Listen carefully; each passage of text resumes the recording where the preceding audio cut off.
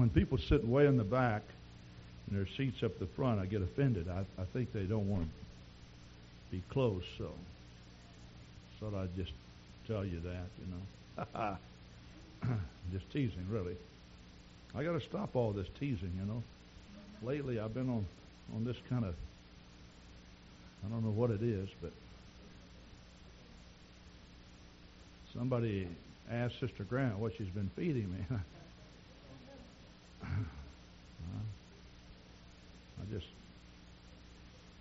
It's not what I've been eating.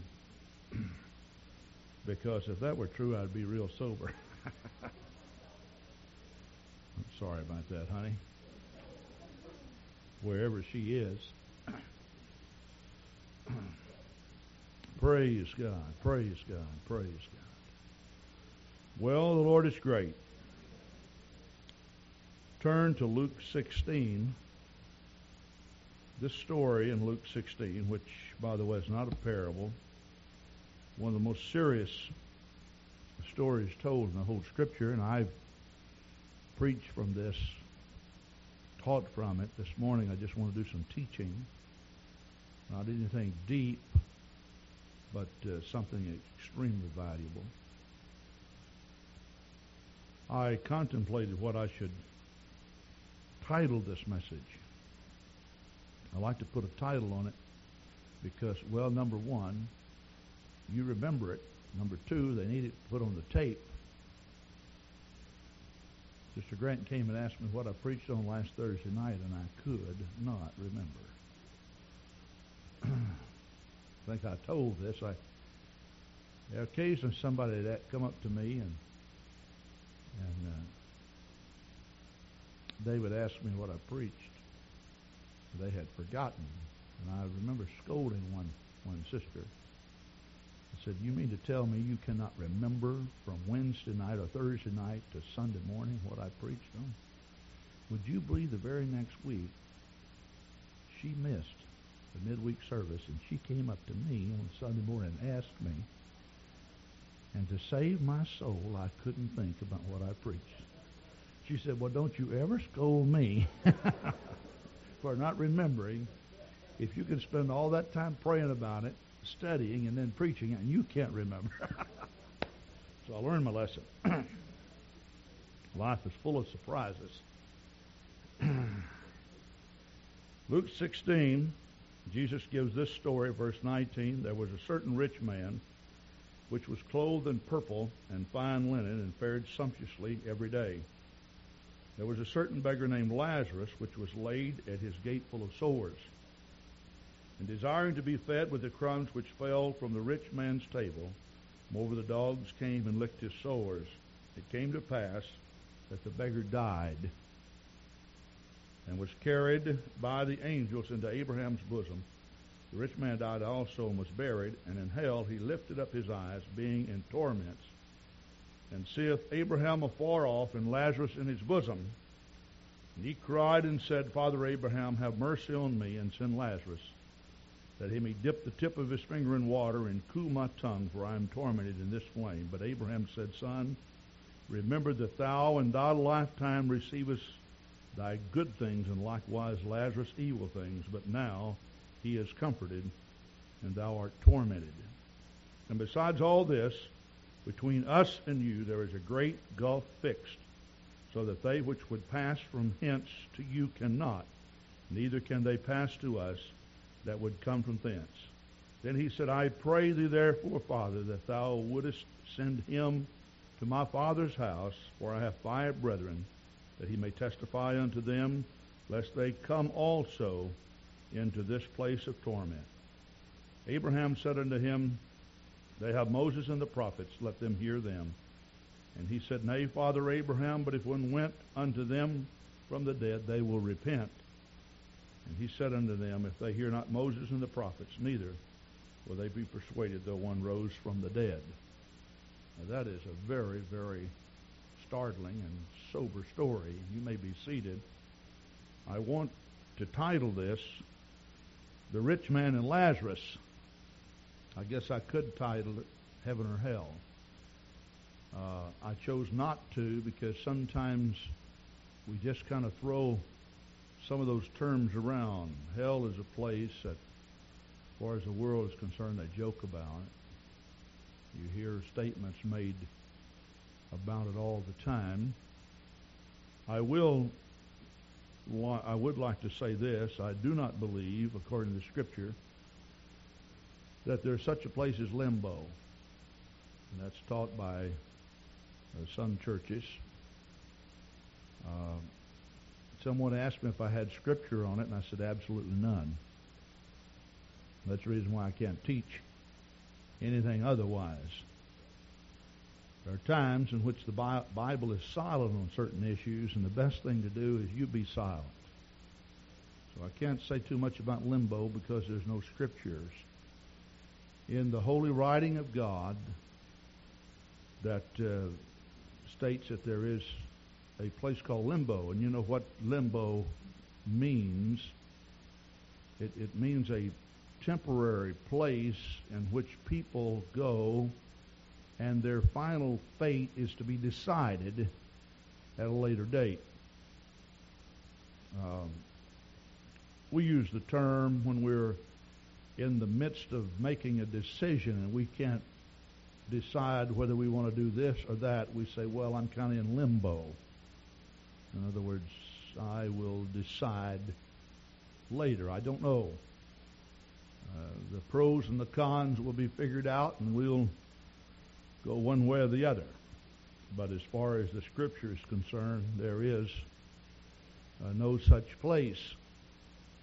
Basically, the teaching of the Scripture is that if you live for God and you give your heart to God, then God will take you into His presence, and there you will live eternally or forever.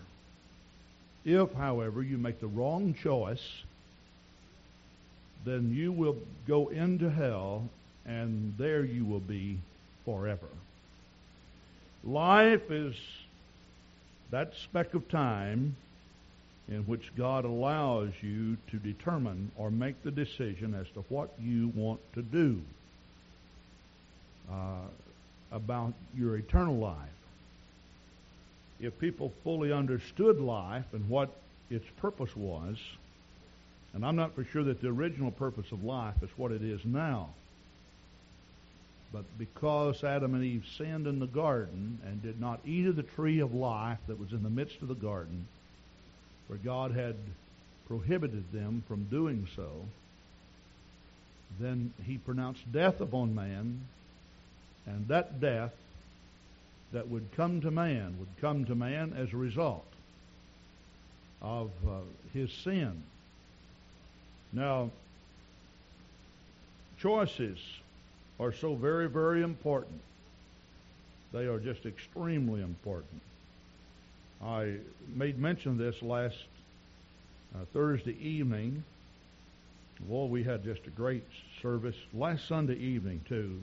Many of you end up leaving before we do a lot of baptizing, and I certainly understand that, but last Sunday evening we baptized 4 people. 3 people Sunday evening received the Holy Ghost, 1 in the prayer room prior to the service. I really thank the Lord for that.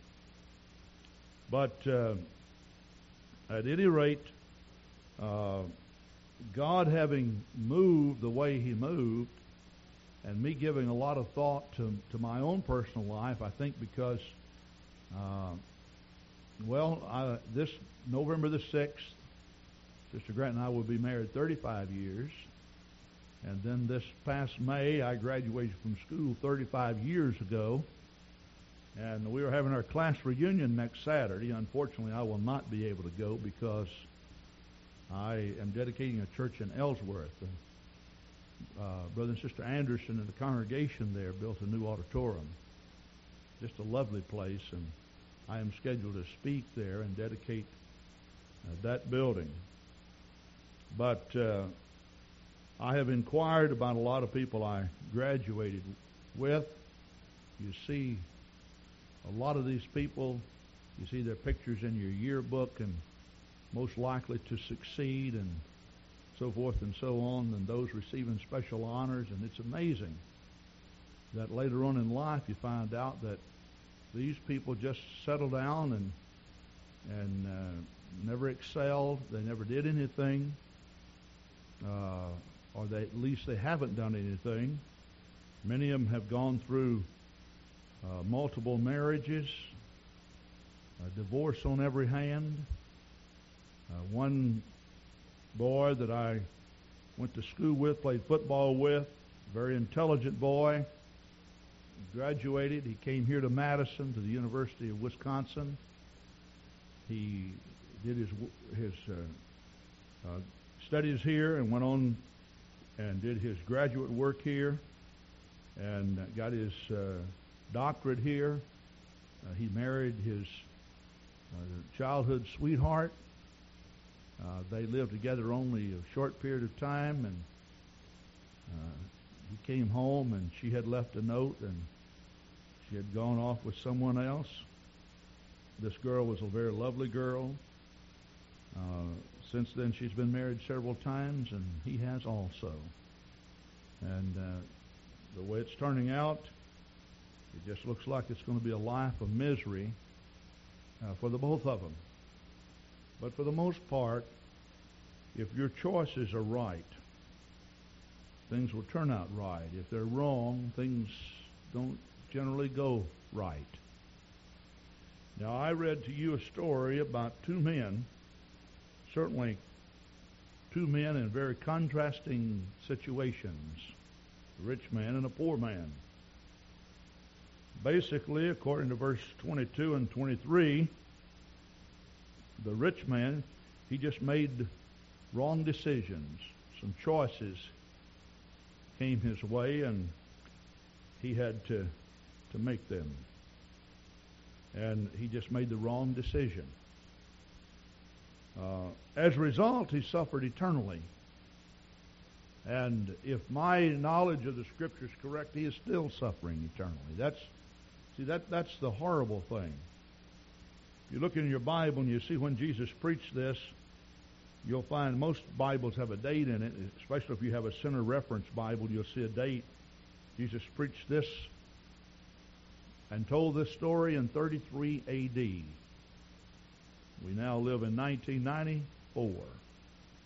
So we have many, many years that have passed. And if my understanding of the Scripture is correct, and I do not see how it can be interpreted otherwise, the man who made this fatal decision is still there. Now, we need to get a grip on what life is all about, because we can't drift from day to day, from service to service, and without an understanding that we are placed here to prepare ourselves for that life that takes place after death. Now, on the other hand, Lazarus, who we would consider to be very handicapped in life, in other words, he didn't have much. I don't know if he ever owned a home. I don't know if he ever had any mode of transportation he could call his own. I don't know that he was physically able to hold down a good job. He had sores all over his body. He possibly could have been a leper. We don't know. But we do know that he was just a very poor man. He was called in the Scripture a beggar. And usually people who held down that particular occupation, they were beggars for life, because there was never a way in which they could get out of that, escape that. They got involved in kind of a syndrome. And you'll find that poverty today presents that to people. You know, if they could get a good education, but it takes money to get an education. You know, they could just pay off their bills, but it takes money to pay off their bills. After a while, you get this syndrome going in which you can't get people out of poverty. And the problem with that is, if you gave them enough money, they usually stay in poverty simply because they develop this poverty mentality. In other words, you may complain about it, but that's all you've ever known. And unless you have a brain transplant somehow, you just continue to live in this.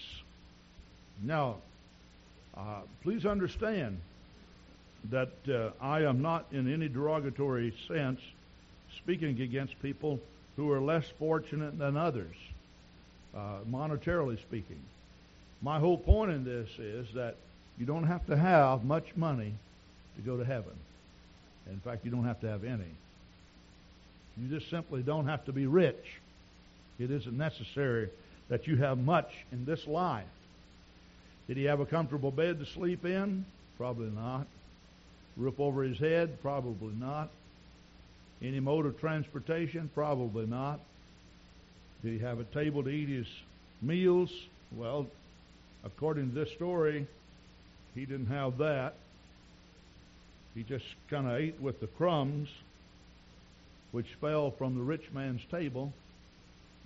In other words, they were destined to be for the dogs, and that's where he got his daily nourishment. So you don't have to have much going for you in life to make the right decision about serving God. I know I meet a lot of people that are always looking for that special time in which it's just convenient for them to live for God. If I could get my marriage straightened out, if I could get my living situation straightened out, if I could get a little bit more money so I could dress nice. Listen, you don't have to dress nice to come to Calvary Gospel Church. I want to tell you that. Now I look around and I see a lot of nicely dressed people, but that's not a requirement. They do that because God has blessed them, and certainly they have a lot of thanksgiving in their heart. But on the other hand, it would just be tragic if someone who could not dress very nicely were made to feel inferior when they came in the house of God. You know, the important thing to remember about a church service is that this is indeed a refuge. It's a pavilion for people where they can come and feel God and worship God and magnify God without any fear that things won't go well or right. I think that's just so very important. Now, let's first talk about Lazarus. The word Lazarus means God is my help. I'm really amazed when I look in the Scripture and find out how many people. Now, I really don't know that this. Maybe the Scripture just calls our attention to certain stories or certain individuals that fit into this category. There could have been a whole lot of people by the name of Lazarus that possibly did not receive help from God or understand that they needed help from God. But in this case, not so. Lazarus, God is my help. And seemingly he understood that God was his help. Basically, he really never gave up. He had hope. Don't think he had a whole lot of hope in this life that things would be different. But obviously someone had preached the truth to him, and he had responded to that. And he looked for a city, a home, a better place than the place that he presently lived in. Now, recently in messages I've preached a lot about contentment and people who are always dissatisfied with things. Let me just throw this one little nugget out for you today. Please understand that if you expect a lot of comfort in life and you expect everything in life to be your paradise, that's where your discomfort's coming from. Because this life is not designed to give you that. It just isn't. But a man whose hope is the Lord, Jeremiah said, "Blessed is the man whose hope the Lord is." If your hope is in God, and you understand that God is indeed your strength and your salvation, your Redeemer, your healer, your King, if you understand God's proper role in your life, then you know what's going to happen? You, for the most part, will be extremely content. This man, he never gave up, but I don't know that he was looking for much in this life. I don't know that he was questioning for anything. Maybe he considered that what he had in this life to be good enough to make it out of this world to get to heaven. I certainly don't advocate a lifestyle that is predicated upon the philosophy, well, if I can just get out of this world to get to heaven. Because I think there are a whole lot of things that need to be done on this planet Earth, and certainly that task prepares us for eternal life. But this man, as far as God is concerned, he never gave up. He kept the faith. He kept the faith. So can you serve God if you don't have much?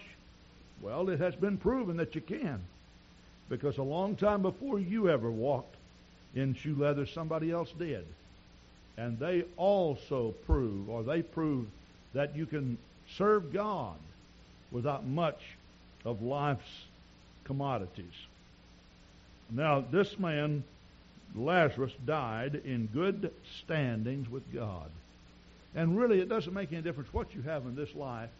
If that final moment that you spend is spent in service to the Lord, and you are trusting in God, and you die in good standings with God, that's really all that matters as far as your relationship with God goes. Now, the Bible tells us in Psalm 46:1, God is our refuge and strength, a very present help in trouble. If we'd always remember that when we do have problems, if we'll always remember that when trouble comes our way, if we'll always remember that when we need help, that God is really the helper that we need. He is the helper that we need. Now, you could be rich or you could be poor. The whole point of the story is not what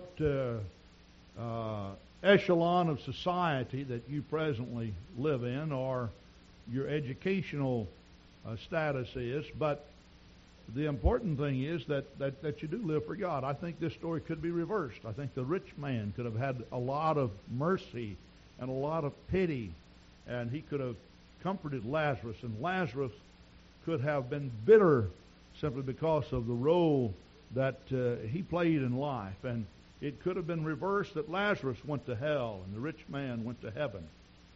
I think if you read Acts 10, you find a man by the name of Cornelius. Cornelius was the first Gentile to receive the baptism of the Holy Ghost after the birth of the church in Acts, the 2nd chapter. And as far as I can see, Cornelius was a very wealthy man. And the Bible says that the Lord looked down upon him because his prayers and his almsgiving came up as a memorial before God. In other words, Cornelius was a very wealthy man. He had a lot of money that he could help unfortunate people with, and guess what he did with it? He helped them. He understood that these were blessings that came from God, and he wanted to take and give to his neighbor the very best that he possibly could. And he did that, and God recognized that and chose him to be the first Gentile in the New Testament to receive the baptism of the Holy Ghost. So the story could be reversed. And I could spend as much time talking about the reversal of this, because I have known a lot of people that have lived in poverty that were so embittered. And let me just put this out to you today. If there's one person on the sound of my voice that's embittered about anything, by all means find a place of forgiveness. Get that out of your system. Because you'll make the wrong choice and you will harbor that, and it will continue to bother you. Not too long ago, a preacher called me and he told me that he was going to preach for someone, and I told him, I said, I was just in the area and I preached a camp meeting. I never saw that preacher there or any of his people there. He said, well, now way back, and he called about 25, 30 years ago, he said something happened to this man, happened to that congregation, and so as a result they thought they were kind of did in by some of the churches in the area, took some of their people, and you know there's a lot of things happen between churches, and so as a result he just doesn't come around. Well, what was happening was the preacher who was telling me this was justifying the position that this church had taken relative to all the other churches and relative to their fellowship with their brethren. And he was also justifying what the preacher was doing. And so when he finished, I said, well, I guess you're right. You want to make sure if you ever get hurt that you never get over it. So the man that I told that to, he said, I guess I don't understand. Did you say what I thought you said? And I said, well, I'm not for sure what you thought I said, but I said this, that I suppose you're right, because if you ever get hurt, you want to make sure that you never get over it. He said, well, Brother Grant, that's not even Scripture. I said, well, don't be trying to justify what they're doing. I mean, if it isn't right, it isn't right. It doesn't make any difference if it's your friend or mine or somebody else's. I mean, wrong is wrong. And you do yourself a real injustice, because while you're holding all these feelings and going through life, and every time certain things are mentioned, your blood boils, remember that the person you're holding feelings against, for the most part, just out there laughing and partying and having a good time and enjoying everything while you're brooding over it. So, consequently, who ends up hurt?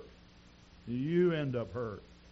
Lest there be any profane person or fornicator as Esau, who for one morsel of meat sold his own birthright. Now, you know what happened to Esau as a result of this? He held bitter feelings against his brother, who, in a very conniving way, stole that birthright.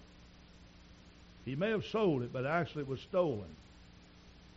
And the Bible says, lest there be any root of bitterness spring up within you, and thereby defile many. You may say, well, if I hold a grudge, it only hurts me. No, it doesn't. It hurts everybody you touch shoulders with, especially if you have children. That's just put in them, and put in them, and put in them, and put in them. You know, I don't know how many times that I have heard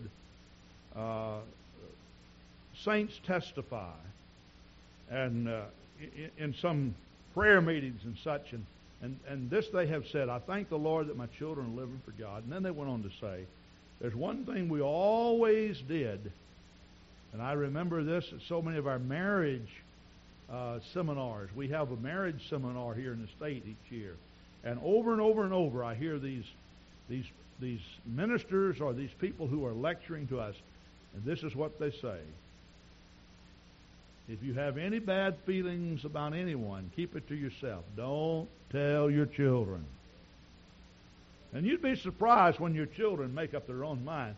Sometimes they'll come home bragging about the person that you just can't hardly stand. And then the true test comes, because you want to set the record straight. But keep in mind, if they can see beyond all the faults that obviously this person has, because that's why you feel that you're legitimate in holding the feelings. If they can see beyond all that, they're a much better person than you, so let them be that.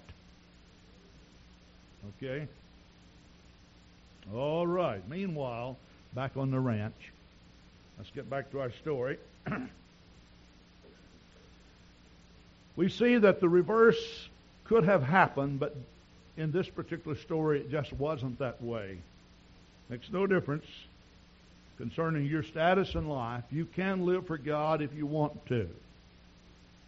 I will say that I believe it'll be a little bit harder for rich people than it would be for poor people. But nevertheless, you can live for God. Lazarus means God is my help. And whether your name means anything at all, it's totally irrelevant as long as you understand that God is indeed your helper. And where could I be without the help of the Lord? And you know, your health and everything is so fragile. I stood up here last Sunday night with a crutch, and my knee went out, and of course, playing football in 1957, I cracked my ankle all up and had several screws put in it and such, and it's swelling up every day. It has for many, many years. And because it's on the opposite leg of where the knee went out, I stood up here and, well, first I leaned on the crutch and my arm went to sleep. And I told Brother Manley, take this, because my arm was asleep and I was having to turn the pages of the Bible. And then I stood on this leg, my right leg, where I have the bad ankle, And guess what happened? Then my leg went to sleep. So I was in a lot of misery. And when I went home, I felt like my system was in shock. Last Tuesday night when I had the parent staff meeting, I sat on a stool. But I'll tell you, when I got home, I thought, I don't think I can make it. Well, see, this shows you how fragile life is. Now, I've been sitting around not feeling sorry for myself as much as just lay hands on my knee. God, I thank you for at least one good, strong knee, and help this one to be strong. And you're my help. This morning, when I was getting ready, all of a sudden my knee, it momentarily, like it started to go out, and it popped real loud. God, I've got to stand behind this pulpit. I've got to talk to the people about something that's very important. You are my helper. You are my strength. May not be able to make it on my own, Lord, but if you'll stand with me, if you'll go with me, everything's going to be all right. So here we are, and I thank the Lord that He's my helper. Praise God. And I believe that you're here. Regardless of how healthy you may feel you are or are not, every person here is here because God gave you the power to get here. Praise God. Now in verse 22, there is a scripture there is a phrase that's used. It's called Abraham's bosom. This seemed to be a Jewish phrase taken from the Talmud, and for the most part it means paradise or heaven. Now, we'll just go into some scriptures, not a lot of scriptures, but I'd like you to turn to Luke 23:43. Luke 23, verse 43. This has to do with the repentant thief. Jesus was crucified between two thieves. Doesn't it seem strange that the Lord of heaven, that was perfect, that never did anything wrong, was crucified? Every now and then I have somebody, going on this little pity party. I never did anything wrong, and I'm just getting crucified, Well, remember, that happened to Jesus. I mean, if you were perfect, it could happen. And there's none among us that are perfect. Every now and then you find that person that's looking for the perfect church. Someone just told me this past week. Said, well, the problem with that person, they've looked all their life for the perfect church. At least you know what that person thinks about themselves or themselves. But I remember years ago telling this lady who was looking for the perfect church, I said, if you find it, please don't join it. She said, why? I said, you wouldn't want to spoil it, would you?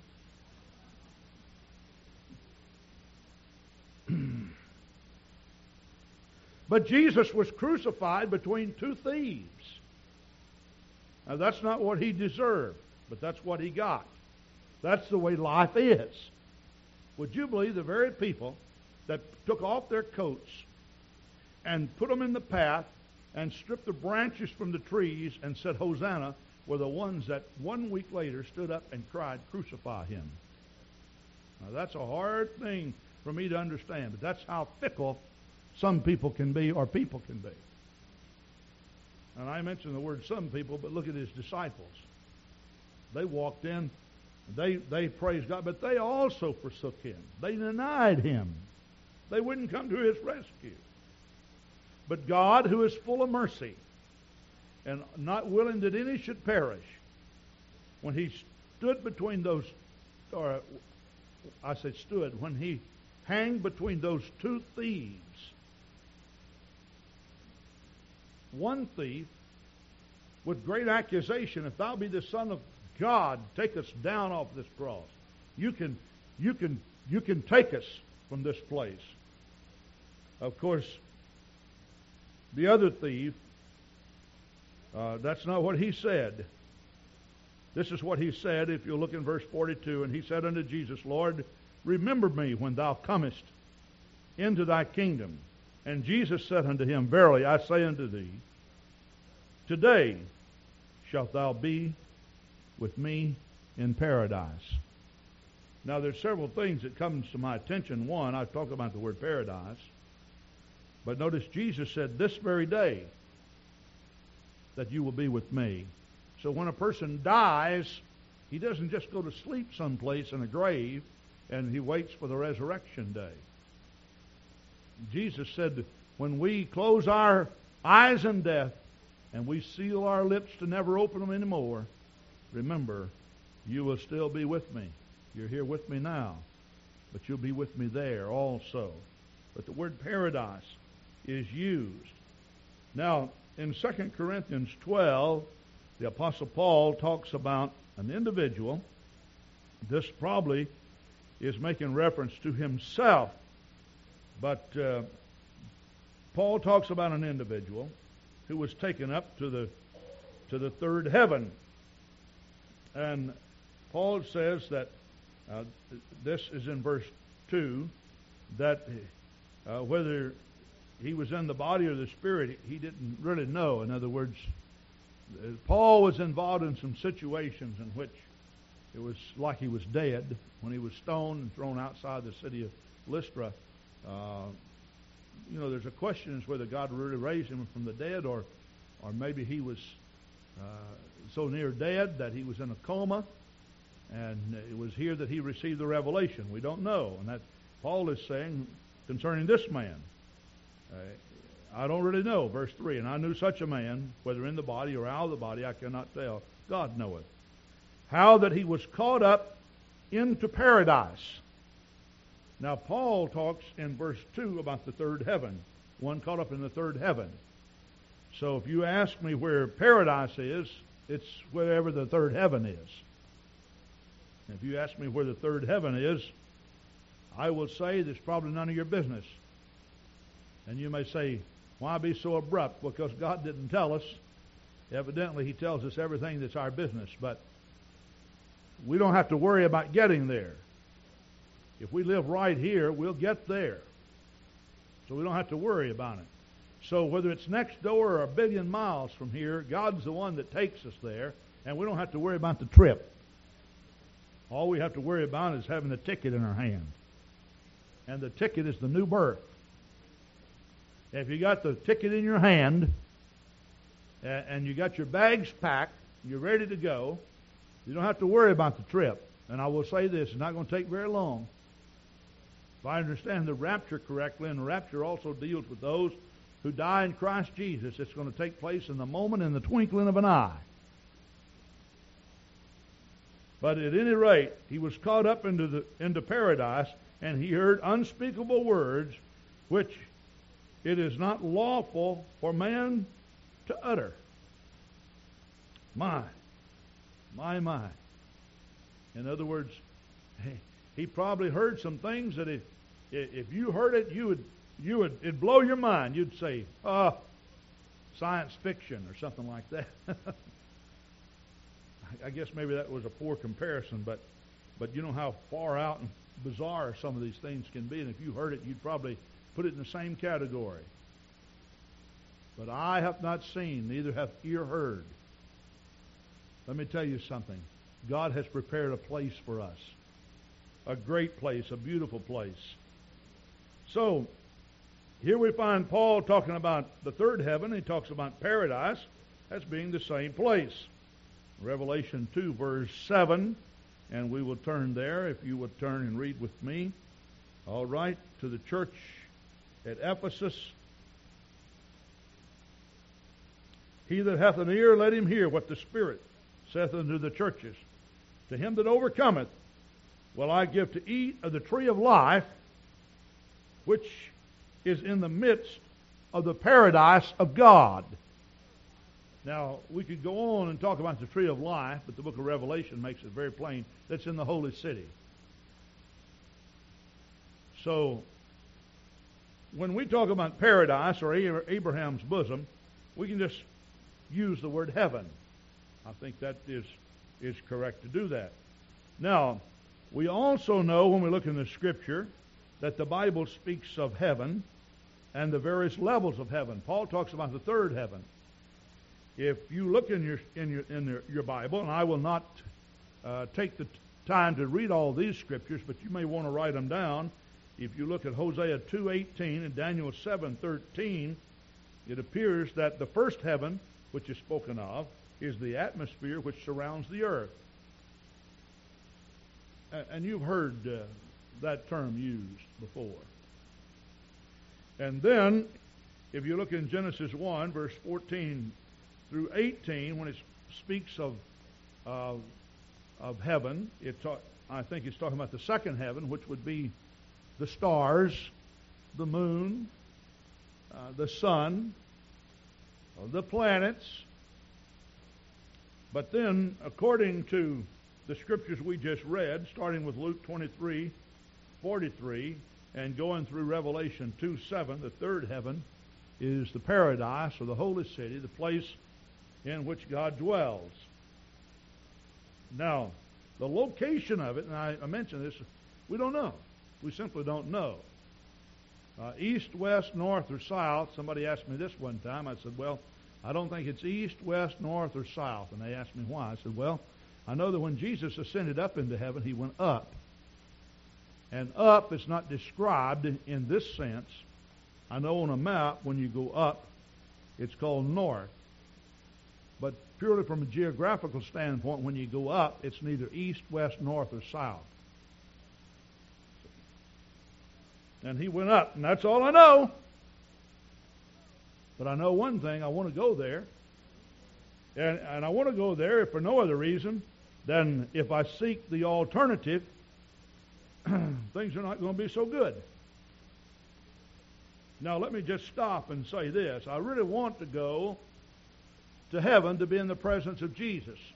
But I'm not for sure that I originally gave my heart to God because I wanted to be in the presence of Jesus. You may say, well, you see, I love him because he first loved me. The truth of the matter is most people come to God because they don't want to die lost.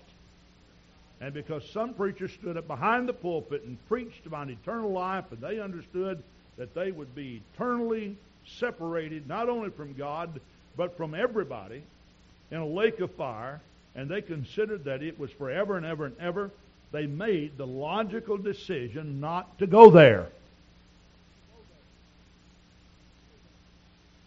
But because there's only two places you can go, either heaven or hell, that when they made that decision and they started toward heaven, and God began to deal with them and draw them, they then took on a hunger for the things of God. They fell in love with God because God first loved them. Now, I know, I'm of the old school, but let me just say something about the old school. Years ago, you never heard a preacher preach and he didn't talk about hell.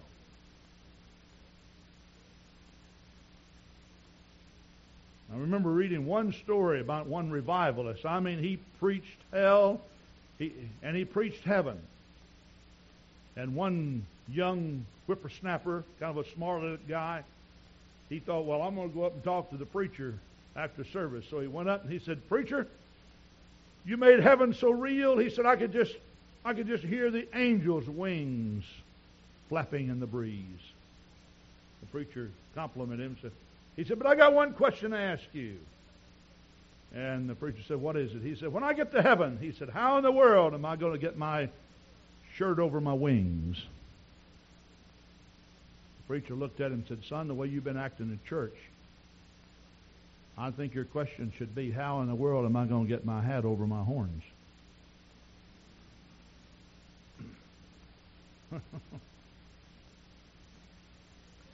Now, I may be of the old school, but I just want to point something out to all of you young ones, that one of these days you're going to be telling your children and young guys your age, "Well, I'm of the old school." I've been hearing that since I was a kid. Now I'm saying it. I used to hear people say that. Preacher said, "I'm of the old school." I thought, come on. These are the 40s. These are the 50s, Now people tell me, these are the 90s.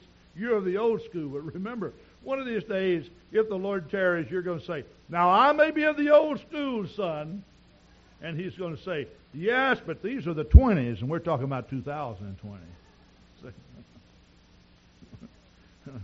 When Solomon penned those words, there is no new thing under the sun, let me tell you something. I've lived at least long enough to find out that in part, I know what he's talking about. It's just that way. There is no new thing under the sun. Now, the Bible tells us in verse 22 that the beggar died. He was carried by the angels into Abraham's bosom. The rich man also died, and he was buried. Now, the Scripture tells us in the book of Hebrews 9:27, it is appointed unto man once to die, and after death, the judgment. Now, last Friday, I had to do something that I have never. I don't have anything here and so I dictated questions over the phone that I had planned on asking Jack and Lori and, of course, the church. And as it turned out, Brother Yance did not preach. Brother Jim Booker preached. Brother Jim Booker was scheduled to preach there on a Saturday anyway, and Brother Yance couldn't come any day but Saturday. So Brother Booker, he's an understanding and kind man, and Jack wanted his dad to preach once. So Brother Booker was asked. So he was glad to preach. Now, there are many things that you can get out of in life. Some honorably and some not so honorably. Now, I think because of my situation, especially because, if my knee hadn't gone out, I wouldn't have had a leg to stand on. But the thing about it is, I don't know, please. I had a real good excuse. And everybody seemed to understand it, But let me tell you something. There are situations in which people just don't show up. I remember driving all the way across the state to meet a person that demanded that I meet them, and they never showed up. And to this day, I have not said a word about it, and they haven't mentioned it. I don't know what happened. I thought, well, I'll just wait. Maybe one of these days they'll realize.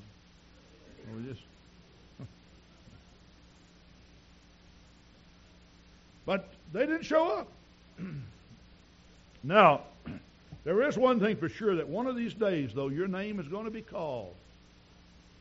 Because life has a history of not letting anyone escape. I say life has a history of not letting anyone escape. Both young and old, male and female, all meet death. The thing about the rich man was that when he died, because he had given little or no thought to eternity, the Bible says in hell, he lifted up his eyes. The word hell in the Greek is Hades, the unseen world. The unseen world. It's a place of torment. Basically, it's a place of departed human spirits that are unprepared to meet God. Verse 23, the Bible says it's a place of separation. In other words, he lifted up his eyes and he saw Lazarus afar off. Verse 26, the Bible also tells us that it is a place of isolation. There is a great gulf fixed between you and Lazarus.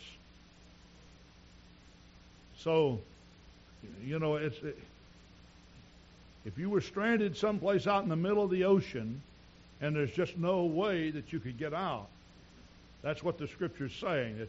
It's comparing that. There's a great gulf. In other words, whatever that gulf consists of, whether it's just void or nothing, it's there. And you have no means of escaping it. In verse 23 and 24, and I choose to read this, and in hell he lifted up his eyes, being in torments, and seeth Abraham afar off, and Lazarus in his bosom.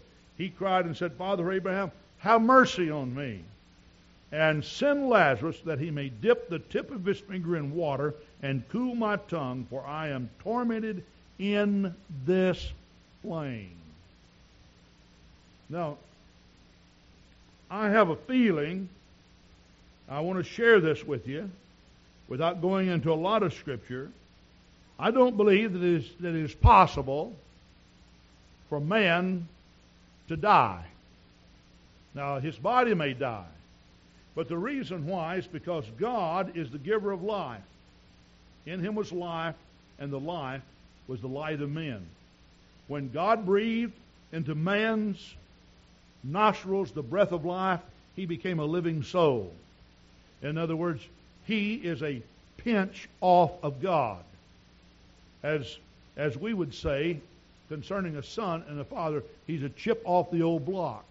In this case, we are a part of God. Now, I did not say we were God, but I'm saying that an element of God fused itself with humanity, and the reason why that man will live forever and ever and ever is because that his existence came from God, and God is omnipresent. Period. Always will be. And so as a result, he will live forever. Now, hell was not prepared for man. The Bible says it was prepared for the devil and his angels, according to the book of John. But the thing about it is, because man chooses to sin, and sin comes from the devil, then what happens?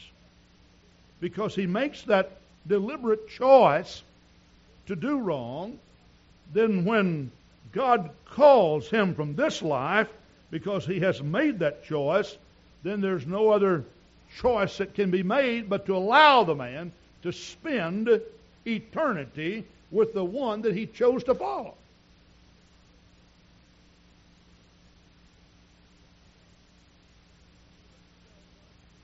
The Scripture tells us in the book of Revelation, verse 20, chapter 20, pardon me, Revelation chapter 20, if you'll just turn there, we're going to read a few scriptures in this area. Revelation 20. Here's what happened to the devil, verse 10. And the devil that deceived them was cast in the lake of fire and brimstone, where the beast and the false prophets are, and shall be tormented day and night forever and ever. Now you may say, well, that's talking about the devil. Well, let's look at something else. In verse 14 of Revelation 20, and death and hell were cast into the lake of fire. This is the second death. And I wish I had time to explain the difference between hell and the lake of fire. Basically, it's like jail and prison. All right. And whosoever was not found written in the book of life was cast into the lake of fire. And then Revelation 21, verse 7 and 8, he that overcometh shall inherit all things, and I will be his God, and he shall be my son. Where will you be if you overcome all things? According to Revelation 2:7, the church at Ephesus, it is the paradise of God, which is heaven. But the fearful and unbelieving and the abominable and murderers and whoremongers and sorcerers and idolaters and all liars shall have their part in the lake which burneth with fire and brimstone, which is the second death. Why is it important that you bring your children in that stretch their imagination and later on start fabricating things and lie about it? Why is it important to tell those children not to lie? You may say, because our society should be based or predicated upon good morals and such. But he goes a step further than that. Because you are actually putting into that child, you're fusing into that child some values that would save that child from hell.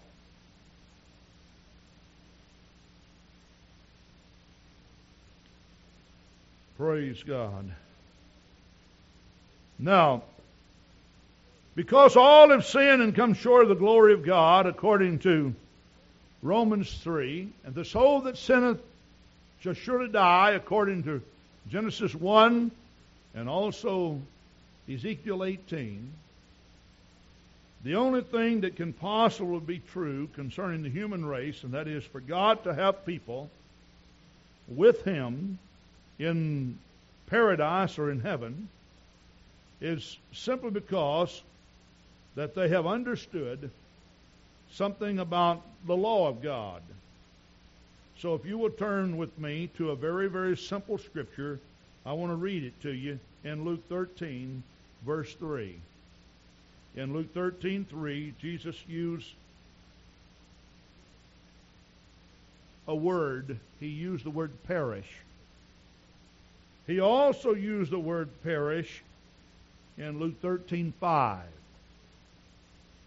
Now listen to what he has to say. I tell you, nay, but except you repent, ye shall all likewise perish. Verse 5, I tell you, nay, but except you repent, ye shall all likewise perish.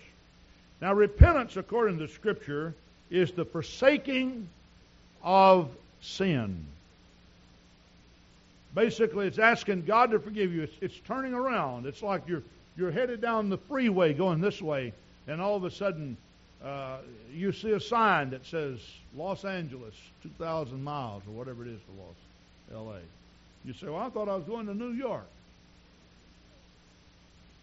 And you realize that when you get off the freeway, you just went the wrong direction.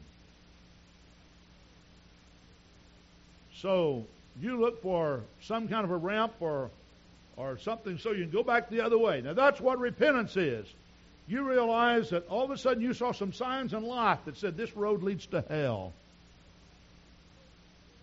And I can't go there. I don't want to go there.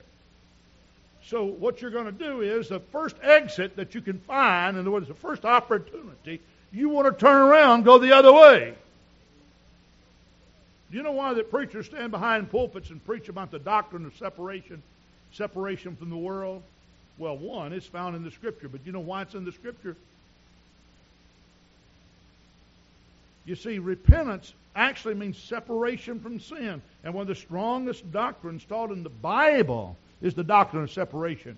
Because repentance is not something you do today, but it's something you do today and tomorrow and the next day and the next day and the next day until Jesus calls you home. Anybody gets tired of the doctrine of separation have automatically changed directions. Regardless of what you think separation is, you must believe in separation. All right?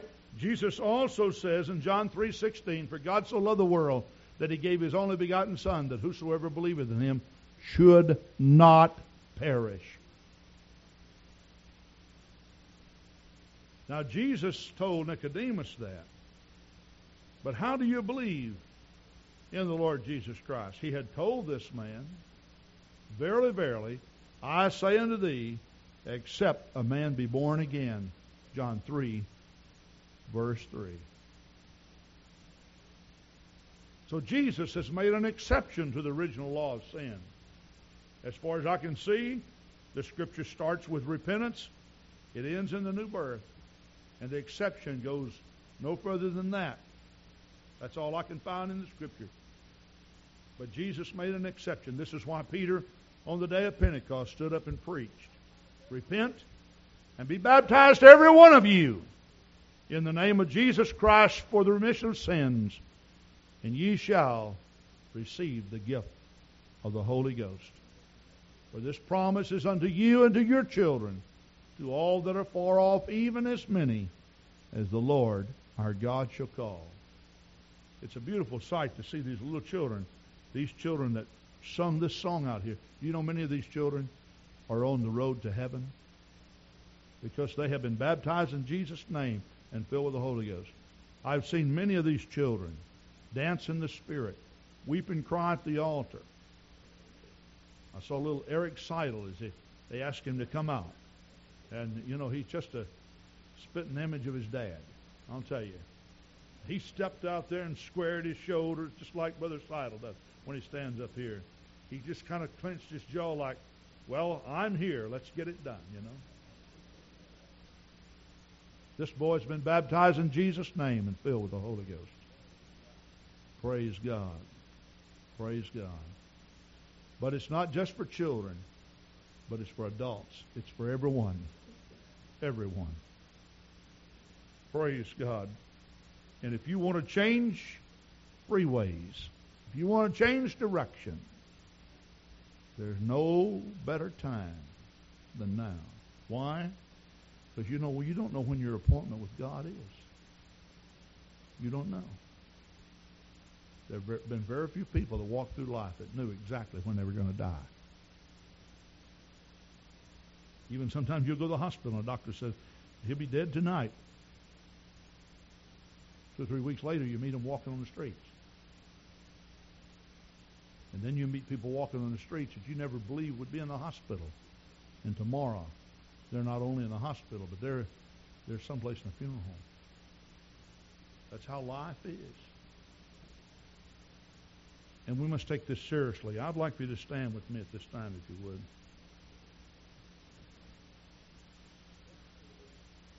But you can repent of your sins. You can be baptized in the name of the Lord Jesus Christ, and you can be filled with the gift of the Holy Ghost. Where do I start? I think by a simple recognition. Lazarus, his name meant, God is my help. I wonder, Brother Manley, if Lazarus didn't depend on God simply because he was named that. That every time his name was mentioned, he understood what that meant. God is my help. God is my help. Now, please understand, he could have ignored it, but it was forever before him. If somehow you would understand, if somehow it could forever be before you, God is my help. You see, the Holy Ghost helps you. Helps you in what? Even helps you to make this trip down to the front, to give your heart to Him. For no man cometh to God except the Spirit draweth him.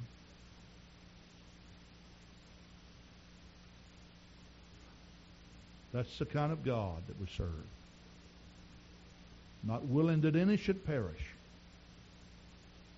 It's not God's will for you to be lost. So as our praise singers sing this morning, we want to give you an invitation to come and accept eternal life. Accept God into your heart. Step right out from where you are and come down to the front. Just stand on either side of the pulpit or directly in front of the pulpit. Down here in the front someplace, we have Christian workers that would be glad to step out with you and come and pray with you. Come on right now, would you? Come on. Just as I am with That's it. Just step right out now. one plea, Don't wait. Don't tarry. but that thy Oh God. Yes, Lord. was shed I need some people to come and pray with Matt. for me, and that thou biddest me Yes. Come on. Join these who have come. Come on. Of God I That's come. it. Give your heart to Him this day. I come. Sing it again, Brother Repka. Just as I The Lord is waiting upon you. am without one plea. With His outstretched arms, He loves you and cares for you. Thy blood He does not want you to die lost. shed for me. That's it. Come on right now. That thou biddest Oh, hallelujah, hallelujah. O Lamb of God, I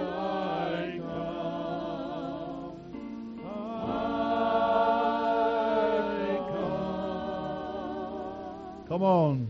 Just as God bless these people. Now we need some more to come and pray with these. and waiting not Oh, hallelujah, hallelujah, hallelujah. Thank you, Lord. Thank you, Lord. Thank you, Lord. dark flood to thee, whose blood can cleanse these blood, O Lamb